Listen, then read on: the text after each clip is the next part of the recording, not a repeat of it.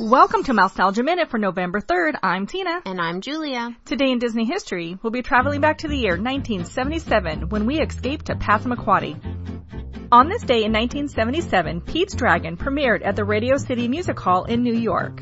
In the part live-action, part animated film, we are introduced to Pete, played by Sean Marshall, who escapes from his abusive adoptive parents.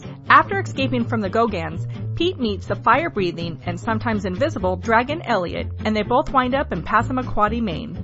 Mickey Rooney stars as the lighthouse keeper Lampy, and Helen Reddy stars as his daughter Nora. Jim Dale and Red Buttons also appear as the evil traveling medicine salesman Dr. Terminus and Hoagie. The film was directed by Don Chaffee, and Elliot was animated by Disney veteran Ken Anderson. The film is based on the original story written by Seton I. Miller and S.S. Field and was not adapted to a screenplay until 1975. The film would cost the studios $10 million and would become the most expensive film made by the Disney Studios at its release. The film was originally 134 minutes long. However, after its initial premiere, it was shortened to 121 minutes for the general release and will see further reductions in future releases. Even with the popularity of some of the actors, the reviews at the release were less than stellar, with some calling it a patronizing piece of sugary goo to referring to Elliot as an animated green blob and that the film doesn't breathe fire. However, in other reviews, it seemed that the animated green blob was the only thing that wasn't disappointing about the movie. Disney veteran and legend Ken Anderson was the animator that brought Elliot to life on the big screen. Ken was set to retire from the studios when he was approached by executive producer Ron Miller about the film. Ken recalls, "I could have drawn a dragon out of any book, but I decided to operate on the ploy that Elliot appears to those who are in need of his help."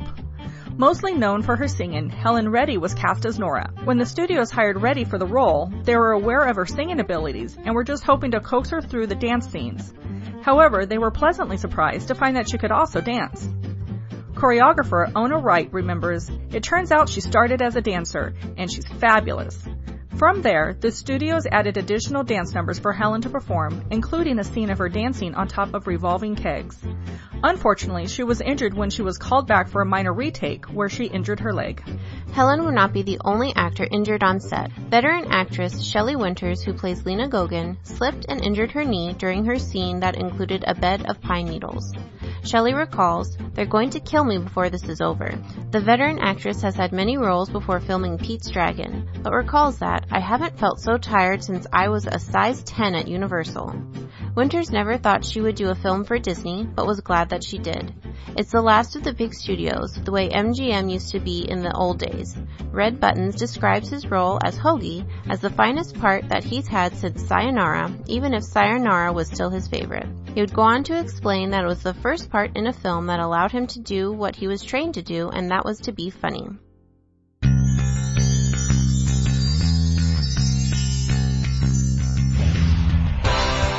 Also on this day, for November 3rd, in 1896, Gustav Tangren, the chief illustrator with Snow White and the Seven Dwarfs, was born in Sweden. Now it's time to say goodbye, so for Mousetalgia Minute, I'm Tina. And I'm Julia, and we'll see you real soon. To contact Mousetalgia Minute, email minute@mousetalgia.com. Some music files provided by fbbts.com. Mousetalgia Minute is copyright Mousetalgia, LLC.